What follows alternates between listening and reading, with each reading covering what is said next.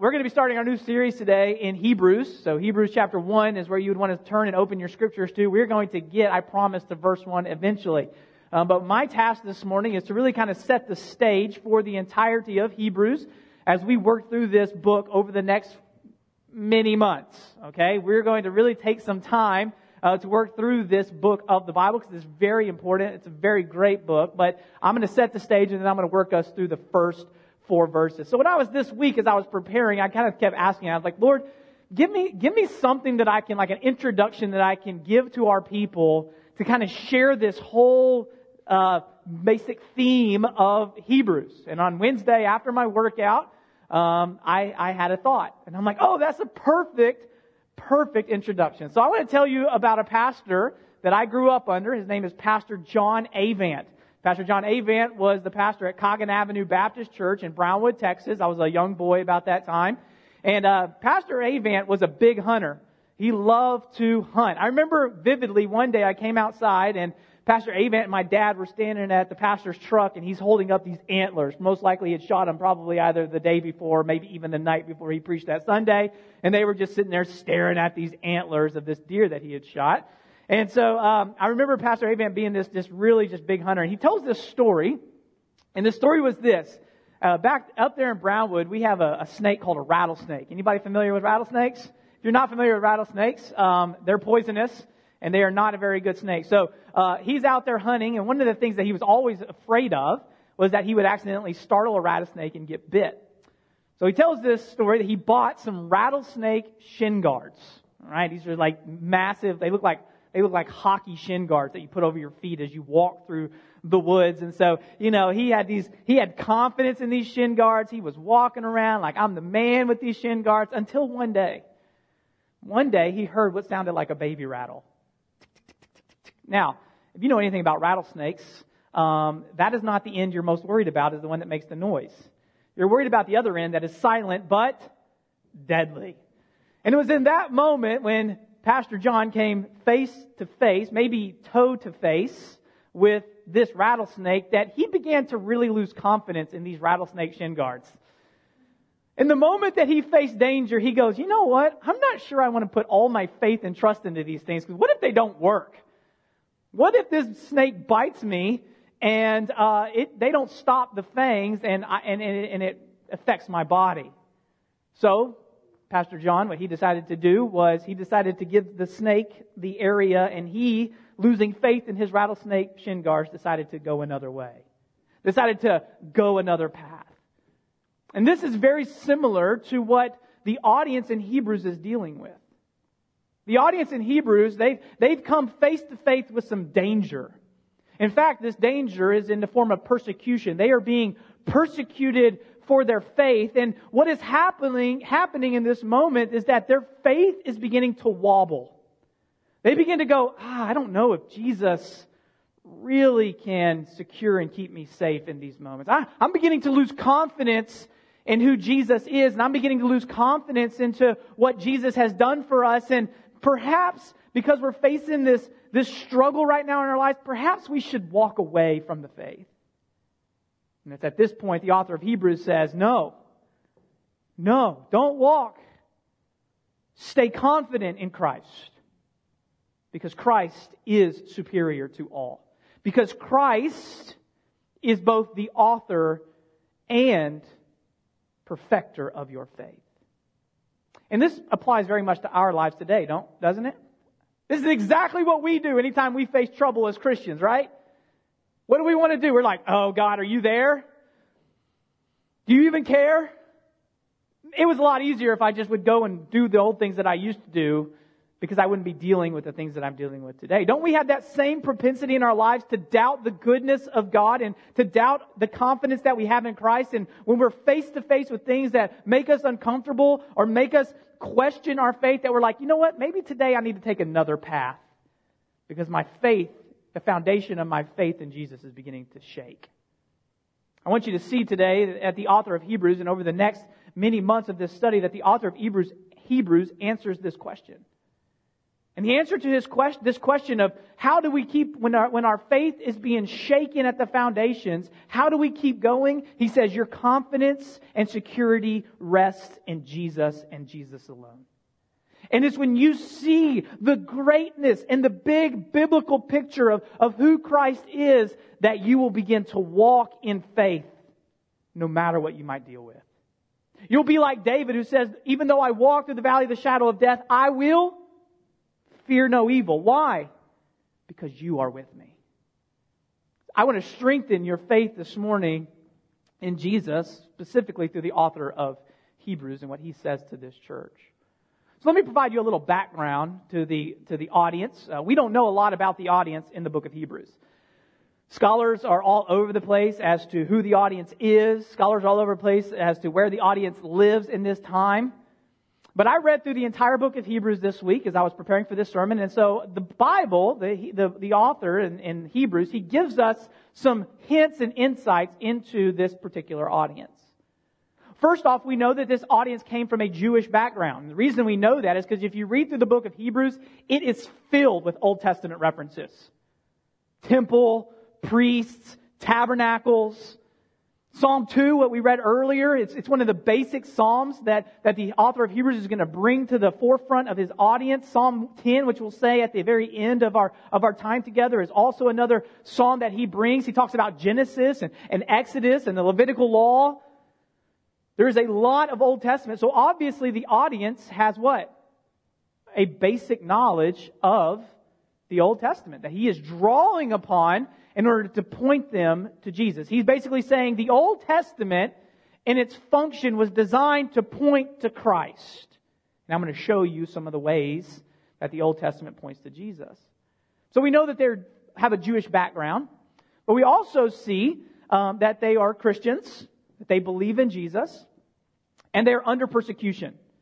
So in Hebrews, they're not being martyred for their faith in Hebrews 10, but Hebrews 10 shows us that they are being persecuted for their faith. And some of the ways that we see in Hebrews that they're being persecuted is that they are being ridiculed and publicly shamed for believing in Jesus. Ridiculed and publicly shamed for believing in Jesus. Some of them are going to prison because of their belief in Jesus. And we also see that people are taking their possessions away for their belief in Jesus. And it is this circumstance that is causing their faith to wobble. However, we think most likely that they are also second generation Christians, which means that most likely this audience did not have a face-to-face eyewitness account of what Jesus did in Jesus' resurrection. Which is very similar to our own situation, is it not? Their faith was built on the eyewitnesses of the apostles. Just like God has used the eyewitnesses of the apostles in our lives to open the souls of our heart to the goodness and truth of who Jesus is and what He did for you and me, right? They are building their faith. That's why he says in Hebrews 11, faith is things that are not seen. They're hoped for. With an idea that most people think that this group of Christians is a second generation Christian. That wasn't a eyewitness of Jesus' earthly life ministry, sacrificial death, and glorious resurrection. So they're very much in the same boat that we are. We are looking back, and our faith is built on what the Bible says, based on the eyewitness accounts of people who walked with Jesus, talked with Jesus, ate with Jesus, saw Jesus die on a cross, and then victoriously and miraculously resurrect from the dead, and they ate with Jesus, and they talked with Jesus again before He ascended into heaven and given them the Great Commission. So their situation is very similar to ours. But I would also say, perhaps, that their cultural situation is also very similar to ours. Now, I'll be just very open. I don't like to be culturally prophetic. And what I mean by that is not prophetic in that I'm going to give you some new word from God, because I don't believe that's possible. I think the written word is here, Genesis to Revelation. This is all we got. It's all God needed to give us. But when I say culturally prophetic, I want to argue that I think that when we take the truths of Scripture and we take the current situation of our day, I think we can see some similarities. And that's what I mean by culturally prophetic. In other words, I think that the audience in Hebrew is very similar to us in today's culture. In that we are not being persecuted for our faith as Christians living in America. Nobody walks out of here fears that they're going to be martyred for their faith. Martyred means to be killed for your faith. Nobody walks out of here and is afraid that the police are going to come take us off and haul us off and kill us because we believe in Jesus. We can comfortably come into our Center Church gatherings and not have to fear that type of persecution, where there's some other brothers and sisters in Christ across the globe that do have to worry about that. That they have to have secret church and church that is hidden in homes for fear of truly being killed for their faith. But I do think that our situation, our cultural situation, is similar to the audience in Hebrews in that we are in a season right now in our American culture where we will be shamed and ridiculed for our faith. I'm reading a book right now by Carl Trueman. It's called The Rise and Triumph of the Modern Self. It's 400 pages of just great research and writing. I highly recommend you don't read it. This is only for nerdy guys like me that enjoy reading these kind of scholarly works. And in this, he makes a really strong argument. He makes the argument that the culture we are living in is what Philip Reith called a third world culture.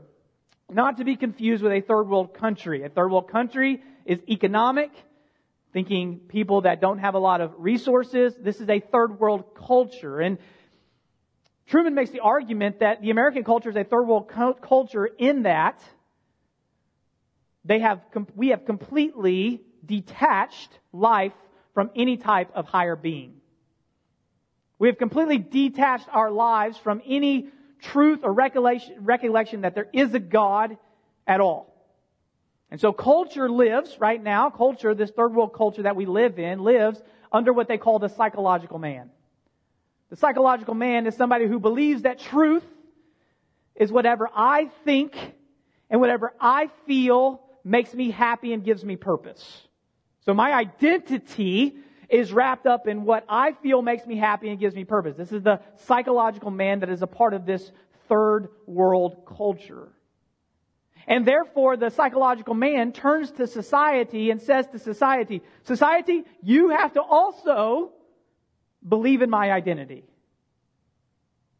You have to believe in what I think makes me happy and what I think is right. You have to affirm that, basically, as a society on my life. Well, what's the problem with this? What's the problem with this? Besides a million problems, let me give you two.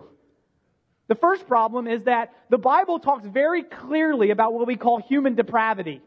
So let me give this to you in a very easy language. We are evil, messed up people. Paul says that we're going to give over to our own flesh whenever we want. That's the brokenness. So it's impossible for us to say that truth and identity comes out of what I believe and feel is right, because we're broken.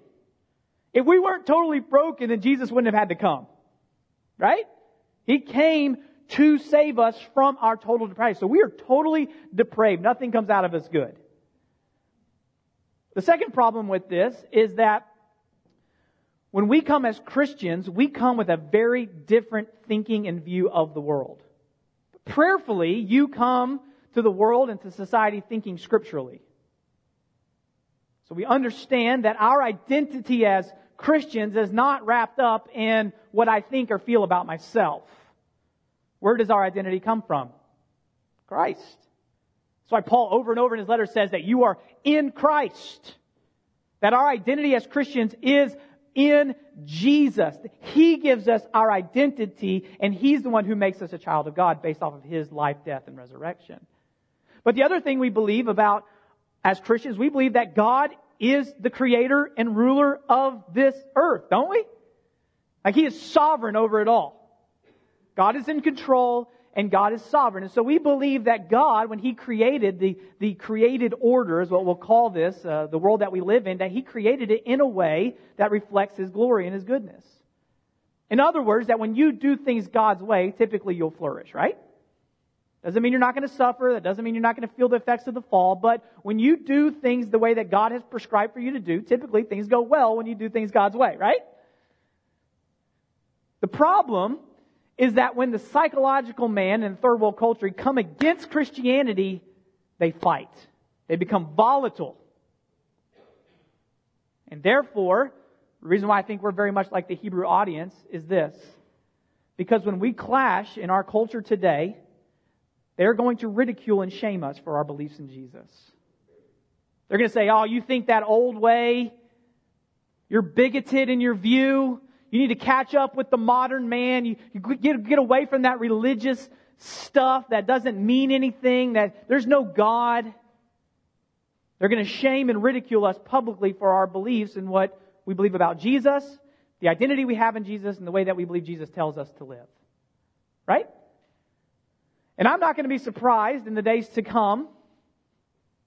Again, I don't like to be prophetic, but I won't be surprised in the days to come if we start to experience persecution as Christians living in America. Not in terms of martyrdom, but maybe they're going to come and say, well, you can no longer gather in church buildings.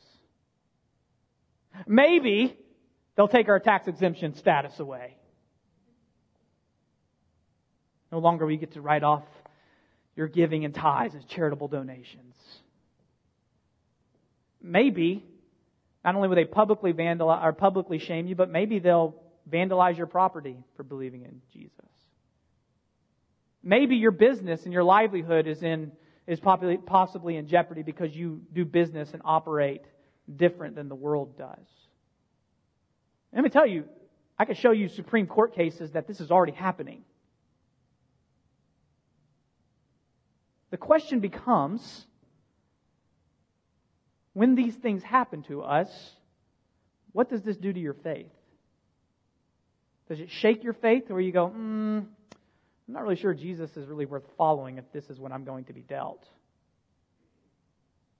Or do you continue to cling to Jesus as the author and perfecter of your faith even during times of difficulty? And you can say like David, even though I walk through the valley of shadow of death, I will fear no evil.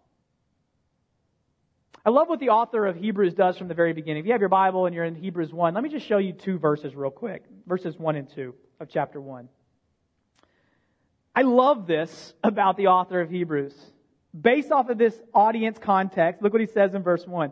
Long ago, at many times and in many ways, God spoke to our fathers by the prophets. Verse 2. But in these last days, He has spoken to us by His Son. Okay, 2 verses in to Hebrews, and who does He start talking about? Thank you. If anytime you're in a Sunday school or small group or MC group and somebody asks a question, just throw Jesus out, you're probably going to be right on the money. Who does He go straight to? The Son. Amazingly, He doesn't even start with the proper greeting. He doesn't start, this is one of the other interesting things about the letter of Hebrews. We don't know who wrote it. It's been speculated Paul, Barnabas, Apollos, Priscilla and Aquila. The early church father Origen got it right. He says it doesn't matter who wrote it because God knows who wrote it. And I would take Origen's thought just a step further. I would say this, that as Christians, we believe in the divine inspiration of Holy Scripture, which means that God spoke through human authors. So we know the divine author of Hebrews, do we not? And His name is Jesus. Look at you guys. You are learning today. It's very interesting that he doesn't begin with a greeting. I, Paul, I, Apollos, whoever it might be. He just goes, let me just take you straight to Jesus right now. Straight up in verse 2, the very beginning, the last days He has spoken to us by His Son.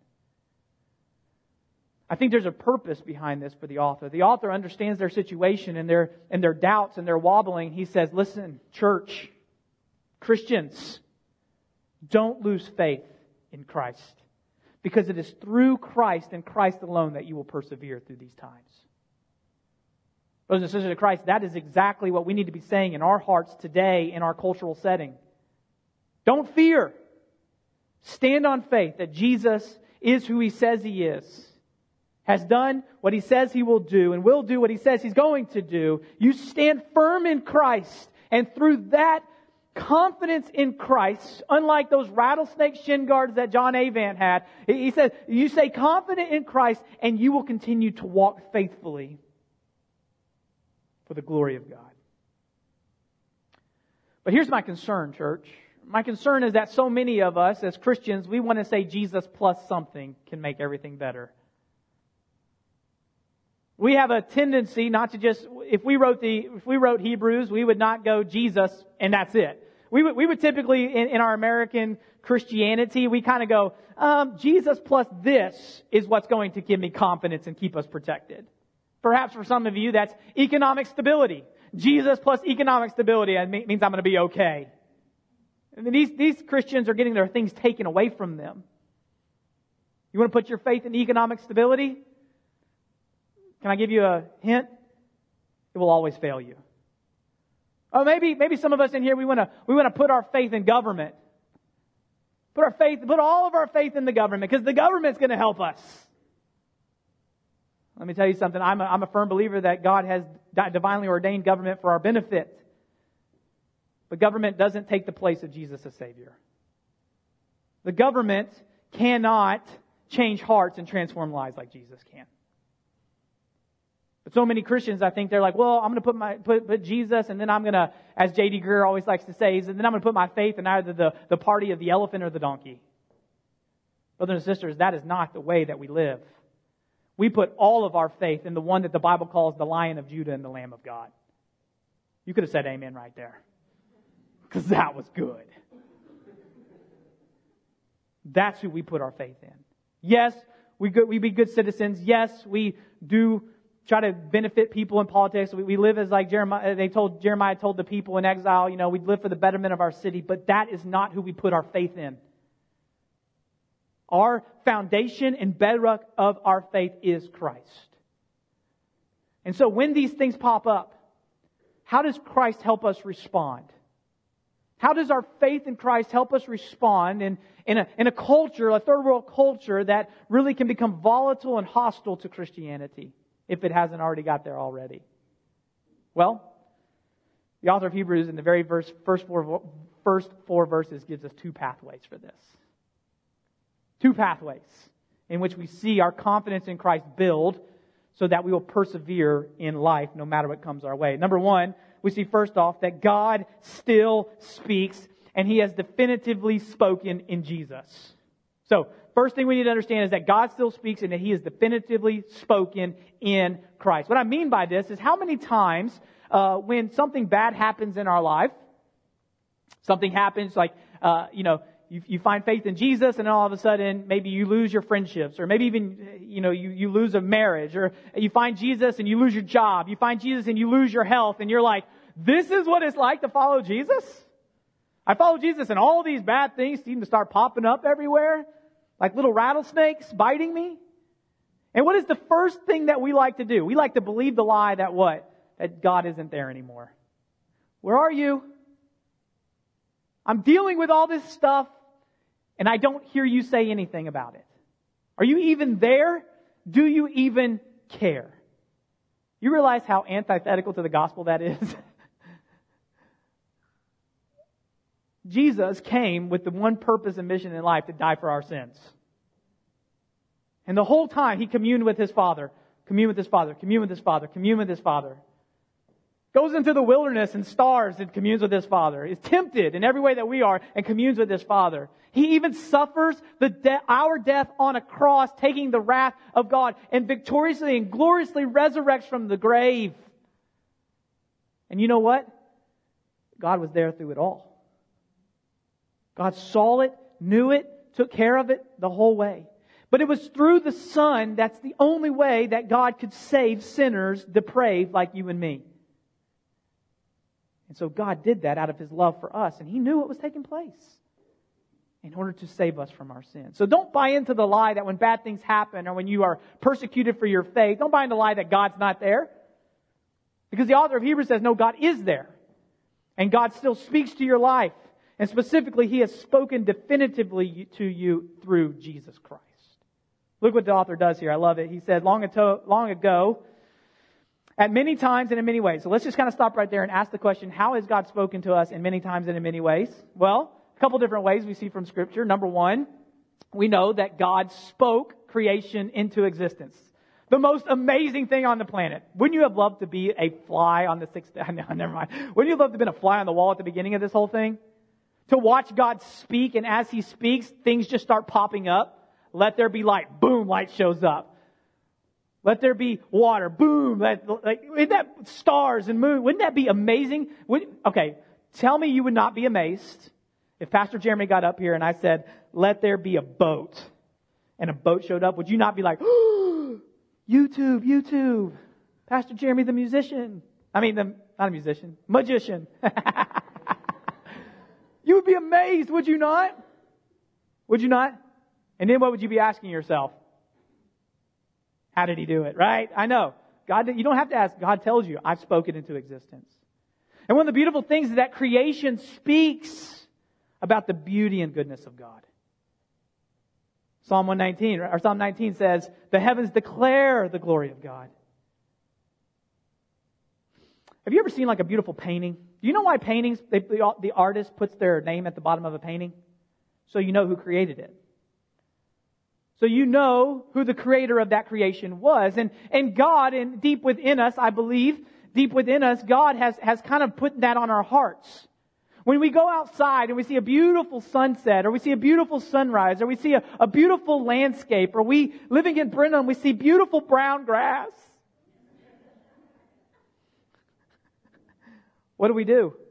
Deep within us, we're like, who made this? Where did this beauty come from? God has spoken to us through His creation that He is there. Now, the problem is that creation can only get you so far. In fact, I would argue that creation cannot get you far enough. It can let you know that there is somebody who created. There's a being, a greater being, but it won't tell you who that being is. And that's why God, in His sovereignty, gave us today the Bible. God has specially spoken and revealed Himself to us through Scripture. And one of the ways that He did this in the past was He spoke through prophets. People divinely inspired to record and say what God told them to say. Think of the prophets of old. Moses. God tells Moses, here's the commandments, take them down to the people. He goes down to people and says, this is what God told us to do. Think of people like Samuel. God spoke to Samuel, tell this to King Saul. God spoke to Samuel, go pick out the next king, King David. Think of Elijah or Jeremiah or Isaiah. God was speaking to His people through these divinely inspired prophets. And so God has spoken to us through the Old Testament. He has graciously recorded the Old Testament for us as well, and He is speaking to us through the Old Testament. But what's interesting is not only does He speak to us in this way, He says God spoke to our fathers by the prophets, but then in verse 2 He says, but in these last days He has spoken to us by His Son. Listen, the purpose of the Old Testament is to point to the Jesus of the New Testament. And Jesus would open the eyes of the two walking down the road to Emmaus, and He would say, starting with Moses and the prophets, He talked about them and how they pointed to Himself. Let me give you a little insight theologically into Scripture. The main character of Scripture, contrary to popular belief, is not you and me. Because don't get me wrong, I read the Scriptures by myself sometimes too, and I'm like, ooh, there's me. No. The main theme, the main character of Scripture is not us. The main character of Scripture is Jesus. So when you come to your Scriptures, you should be seeing Jesus everywhere throughout them. God has spoken to us definitively in His Son. That the people of the Old Testament, they were waiting and looking for the promised Messiah who came in Christ, the Anointed One. God who takes on the flesh. But so many of us, we do two things. We either don't read our Old Testament, or we read our Old Testament and we don't see Jesus. As a Christian, I think it's impossible not to see Jesus in the Old Testament. For example, Genesis 3:15 is the promise. It's the promised gospel. Where He tells the serpent that through the woman, she's going to bear a son. You're going to bruise his heel, but he's going to crush your head. Well, who does that point to if you're a Christian? Church answer. Go. Jesus. I would argue that we actually see Jesus in the gospel in Genesis 1:1, but that's an academic argument for a different day. Just read John 1:1 and Genesis 1:1 and you'll see what I'm talking about. Okay? Amen. Amen. What about Abraham and Isaac? In Abraham and Isaac, don't you see Jesus? Abraham is going to sacrifice his only son. God says, wait! But when the time came for God to sacrifice His one and only begotten Son, guess what He didn't do? He didn't wait. He sacrificed His Son for us. Or think about Moses. Moses was an awesome dude. I mean, you just read Moses' stuff and sometimes I'm like, whoa. How cool would it have been to be Moses? Your face shines. You got to put a veil because you're kind of freaking people out. You know, like you bring the 10 Commandments down, get kind of mad and break them. I mean, I would never want to do that in a church, but like, you know, that'd be super fun to watch, right? Somebody get really mad and just slam the 10 Commandments. Don't do it. Don't do it. Jesus is the greater Moses. He's the one that not only delivers the law, but He's the one who kept the law because we couldn't. So He could be our sinless sacrifice. What about, we could just, like, I could go on forever. I could talk about how Isaiah prophesies about the Savior who will be born of a virgin. Enter Mary and Jesus. Or I'll talk about Isaiah and the suffering servant of Isaiah 51, 2 and 3. When do you see enter Jesus? Did you know you even see the gospel in David and Goliath? Clearly in David and Goliath. And don't get me wrong, He doesn't sell books, right? Facing Your Giant sells some good books. But in that story, when you look at it in terms of the gospel, we are not David. We're actually the Israelites. We're the Israelites cowering in fear because there is an enemy who is greater than us. That is sin. That is death. That is Satan himself. And we just sit there and shake and we're like, who is going to deliver us from this Goliath? In walks a shepherd boy. John 10:10 says what? Jesus is the good shepherd. In walks Jesus. And what does Jesus do for us who are cowering in fear from our sin, from our death, and from our destruction, and from the enemy? What does He do? He slays that giant for you and me. Isn't that amazing? Literally could go on and on all day. But I won't because we got to move on. The point that the author of Hebrews is saying, he's saying, listen, everything that God was speaking in the Old Testament was leading up to Jesus. The Word who would become flesh and dwell among us. The one who would come to save second, third, fourth, fifth, sixth, whatever generation we are of Christians, by His work on the cross and His glorious resurrection for us. God has spoken definitively in Christ so that we know as Christians today, our faith is rested in not what we've seen Jesus do in physical sense, but what we've seen Jesus has done in the resurrection sense. And it's because of that. It's because of that truth that God has spoken to us definitively. We know, we have security and comfort and know what? We know that Jesus died for us, that He is our gift from God to us, that if we believe in Him, He calls us and brings us in as His children, and we know what the end looks like when we live on the new heavens and the new earth, right? It's all about Jesus. But here's my concern, church. My concern is that we're so busy in our lives, or things go on in our lives so badly that we don't ever stop and say, God, speak to me. Did you know that God still speaks through His Word to you today? If somebody comes up to me and says, Jeremy, I haven't heard God speak to me in a while, I would say, well, it's probably because you haven't been reading your Bible.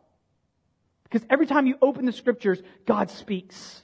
These are His beautifully inspired, inerrant, perfect words from Himself to fallen and broken humanity about who He is and what He's done. He speaks through His Word. And I believe that the Scripture is sufficient for salvation and godly living. Perhaps a story to kind of reveal to you the truth of how God still speaks through His Word. Many years ago, I was an associate pastor at a small 200-member Southern Baptist church. And I mean, they were Southern Baptist. Suit and ties and all that wonderful good stuff, right? And I was ready to go. I'd been there for almost 4.5 years. I was ready to get out. Like, that just wasn't necessarily where I was in my walk with Jesus at the time. And so I get a call from a friend, and the friend was like, hey, we have a campus pastor job opening that I would really like for you to consider yourself with. I'm like, oh yeah! Going from 200 to 700, vibrant. On the outside, this ministry was big and vibrant and growing, and I'm like, I want to be a part of that. This is a no-brainer. No-brainer. I'm in. But let me pray about it. So I get in and I start to pray one Tuesday morning in my quiet time, and I'm reading through Scripture, and I come to 1 Samuel 13. 1 Samuel 13, let me give you a quick highlight of what that is. 1 Samuel 13 is when when Saul is getting ready to fight the Philistine army. And Samuel's supposed to be coming and doing the sacrifice, but Samuel's nowhere to be found. And so everybody all these soldiers that Saul is leading, they're starting to freak out because Samuel's not there. And so they start to run away. And Saul, in a hasty decision, he makes the sacrifice on behalf of Samuel. And right about the time he makes the sacrifice, guess who comes walking up? Samuel. And Samuel, in his prophetic voice, he tells Saul, he says, because you didn't wait, I'm taking the kingdom from you and I'm giving it to another. And who is that other? David. You could have said Jesus, and technically you would still have been right. I'm giving it to David. And it was in that moment, when I'm getting ready to make this huge decision to move my family from South Carolina to North Carolina to go join this ministry, is in that moment that the Holy Spirit impressed upon my heart, wait. So being the good pastor that I was, I'm like, you're crazy, Lord. I am not waiting. I am out of here. This is it. I deserve this. This is the ministry that you really want me to have. So God, in His good and graciousness, He's like, fine, stubborn-headed Jeremy, then I'll go to your wife. She'll get you straight. 2 days later, on a Thursday, Katie was going to the YMCA to do a workout. And she'd go to do this group workout with a guy by the name of Felix. We used to call him Fix-It Felix. Wreck-It Ralph was a big thing back then. And so Fix-It Felix came and he would do a devotion with the ladies before he would do their group workout. And guess what scripture he pulled out that Thursday? 1 Samuel 13. Couldn't make that up if I tried. 1 Samuel 13. And he tells them the story of Saul. And he says, sometimes God wants you to wait because He's got a different plan for your life. And the Holy Spirit immediately in that moment impressed upon Katie, wait. Don't go to that church. She calls me on her way home. She's like, you're never going to guess what happened. I don't think we need to go to that church in North Carolina with the 700 people that want you. I said, why? Of course they want me. Of course this is God's will. She said, I was in class. Felix read 1 Samuel 13. And when he got done with 1 Samuel 13, he said, sometimes God wants you to wait because He has a different plan for your life. She said, I think the Holy Spirit impressed upon me that this isn't where we need to go. We need to wait. Silence on the other end of that phone. She thought we got disconnected. Hello, are you there? I'm like, you're not going to believe this, but you should because God is that good. You should believe when He speaks to you. I said, He used that same scripture to reveal to me the same thing 2 days ago, and I told him no. Thankfully, we didn't go to that church, by the way, because while it looked beautiful on the outside, the inside, that leadership was very toxic. Probably would have ate me up, spit me out, and I probably wouldn't even be in ministry today. Brothers and sisters, God still speaks. And He has spoken definitively through His Son, Jesus Christ. So no matter what you're going through in this life, come to God's Word and hear what He has to say. Find confidence and stability in your faith in Christ, which the whole Bible is about, and allow God to speak into the decisions and circumstances of your life through His Word. I think that's the first pathway forward to perseverance as Christians. Number 2, and lastly, I only have two points today, 2 pathways. Lastly, we believe and cherish that Jesus is our prophet, priest, and king. Lastly, we believe the second pathway forward to perseverance of the saints is that we believe that Jesus is our prophet, our priest, and our king. Look what he says at the end of verse 2. But in these last days He has appointed us by His Son. What? Whom He appointed the heir of all things. There's His kingship. Jesus owns it all. He is the heir. Everything out there belongs to Him. He has inherited everything from your life to the government to the way that the world works. He is over it. He is the King of kings and the Lord of lords. It also says that through whom also He created the world. In His kingship and His ability, He created the world out of nothing. He was there in the beginning because He's always existed and always will exist. Verse 3, we see that He is the radiance of the glory of God, the exact imprint of His nature, that Jesus is in fact God in the flesh. We call this the incarnation. But look what He does. He upholds the universe by the word of His power. I think that is a prophetic statement. He upholds the universe by what? By the words of His power. That is how powerful our God is. That Jesus Himself speaks and it happens. Then after this, look at we see His priestliness here at the end of verse 3 and into verse 4. After making purification for sins, He sat down at the right hand of the Majesty on high. Now I'll tell you that we're going to look more into these themes later on in the book of Hebrews. We're going to see them a little more developed. But I want you to see that He talks to these people about Jesus as prophet, as priest, and then at the very end, king, or at the very prophet, priest, and king. But at the very end, He talks about Him as their priest. Look what He does. after making purification for sins. How does Jesus make purification for your sin? Well, first, He lived a life that you couldn't live. So He had no sin. I've said this before, but I'll say it again. Could you imagine being Jesus' half-brother? Can't you just be more like Jesus, Mary would say? Be terrible. Terrible. But wonderful all at the same time. Right? He lived a life that you and I couldn't live because of our sin. Then He died a sinner's death for us. God took all of the sins and put them on the Son. All of your sins, all of my sins, and put them on the Son. That's how He made purification for sins. He spilt His blood. This takes us back to the Old Testament days of the priesthood. Man, you want to talk about a job back in the Old Testament? Be a priest.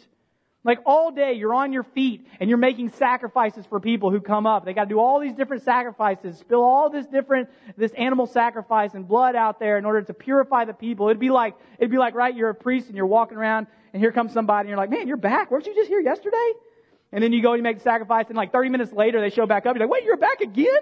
What are you doing? Stop sinning. And all day long they were making sacrifice after sacrifice after sacrifice for the people. But look what it says in this text at the end of verse 3. After making purifications for sins, He sat down. That Jesus' sacrifice was all done after one time. And Jesus, as our sacrificial lamb, doesn't need to be sacrificed every day you sin. His one sacrifice was enough for all your sins. Do you believe that? That's how much His priesthood shows us. He is a greater priest than even the priests of the Old Testament. That after making purifications for the sins, He rose again. He sits down at the right hand of the Majesty on high. And that's where He sits even today. Interestingly, let me just kind of put this out there as we continue our study through Hebrews. When the author of Hebrews says He sat down at the right hand of the Majesty, we don't ever see like the word resurrection in the Hebrews text. But I think when he uses this type of language, the resurrection is implied. So once Jesus rose from the grave, revealed Himself to His disciples, He ascended into heaven, and then what did He do? What is He doing? Sat down. In order to tell us as Christians that He, as our prophet, priest, and king, has made the ultimate sacrifice, and that's it. All your sins are forgiven through Jesus. Period. You don't need to do anything else, because Christ has literally done it all. You could have said amen right there if you wanted to. He sits down at the right hand of the Majesty, and look what He sees, His superiority come to play in verse 4. Having become as much superior to angels as the name He has inherited is more excellent than theirs. In other words, what the author of Hebrews is saying, he's saying this: Jesus is greater than anything on this planet, seen and unseen. That nothing in this world that God has created compares to our Savior. Nothing. Does that give you confidence? Does that give you trust in Jesus? And does that cause you to willingly say, Lord, I'll follow You wherever You want me to go and do whatever You tell me to do? I'm going to end with this story to kind of show you that Jesus is the King worth following. I get this story from one of my former pastors, J.D. Greer. He actually told this story a couple of weeks ago in one of his sermons, and I'm like, that story really does apply to my text as well. So I'm going to take it from him. He tells a story. He used to tell this to his children all the time. And he said, in his sermon, he even said he doesn't know if it's true or not, but it's still a good story that brings home a good point, right? Okay, y'all with me? So don't go look up and be like, oh, I didn't find this Viking king that you're talking about. Okay, we don't know if it's true or not, but it just brings a point to bear. There's this Viking king who ruled this kingdom, and he was a good king. Good king. He was just, he was kind, he was gracious, he was loving, he loved his people well. He'd give them anything that they needed, anything that they wanted in order to help them do, and everybody loved him. One day this Viking king was told that somebody was stealing from his treasury. So he gathers all the people together and he says, listen, you don't have to steal from me. I am a good king. I love you. Just come and whatever you need, I will give to you. A couple days go by and the treasury comes back to him and says, somebody's still stealing from you. So he goes back out and he says, listen, this can't continue. We can't have a society like this. We can't do this thievery. And so I'm going to find out who you are, but because I love you, I'm going to give you 15 lashes for stealing from us. So just stop. Come forward. Take your punishment, and then we'll just move on, and I'll give you what you need. Days go by again, and the treasury comes up and says, somebody's still stealing from you. So he goes back out and he says, I'm going to have to up it to 30 lashes. Days go by, he finds out that somebody's still stealing from him, so he says, I'm going to have to up it to 40 lashes, knowing that most likely that amount of lashes would have killed the person. A couple of days later, somebody comes up to him and says, we found the thief. We've caught her. He's like, great, who is it? And they said, King, we're sad to inform you, but it's your mom. Your mom's been stealing from you all these days. So people wondered, oh, what is the king going to do? Is he going to go through on what he said? Is he going to be just? Is he going to punish her like said he was going to punish the other thief if it wasn't her? So the day came where the mom was going to receive her punishment. And everybody's gathered around, and as the guy who was about to inflict the pain before he started, the king said, wait! Everybody's like, oh, this is it. He's going to say, no, we're not doing this. He walks out of his stand and he goes to his mom and he gives her a big hug, standing in between her and the person that was going to be given the lashes to her. And he turns to the guy and he says, now try to hit her. The guy says, wait, King, if I do that, I'm going to hit you. He said, I know. The punishment must be rendered, but I'm covering her with my love to protect her from it. Is that not what Jesus did for us? So let me ask you a question as I conclude. Isn't that a kind of king worth following, no matter where it leads you? So here's how we close today. What I want to do is, I don't know what some of you are going through. But I want you to know that there is a King Jesus in heaven who loves you, who can save you from your sin, but also who wants to speak to you in whatever you're going through in your life through His Word. And He's the pathway toward confidence in Him as you walk through this life and all that it encompasses. So I'm going to do two things. Number one, when I get done praying, I'm going to go stand back here at the door, and I'm going to have Kyle stand back there at that corner because he's already sitting back there. And maybe you're just going through something today, and you're like, I need one of my pastors just to pray for me. Just to cry out to God who hears. And we want to be the people to stand back there and pray for you during this time. But secondly, maybe you're here today and you're like, you know what, Jeremy?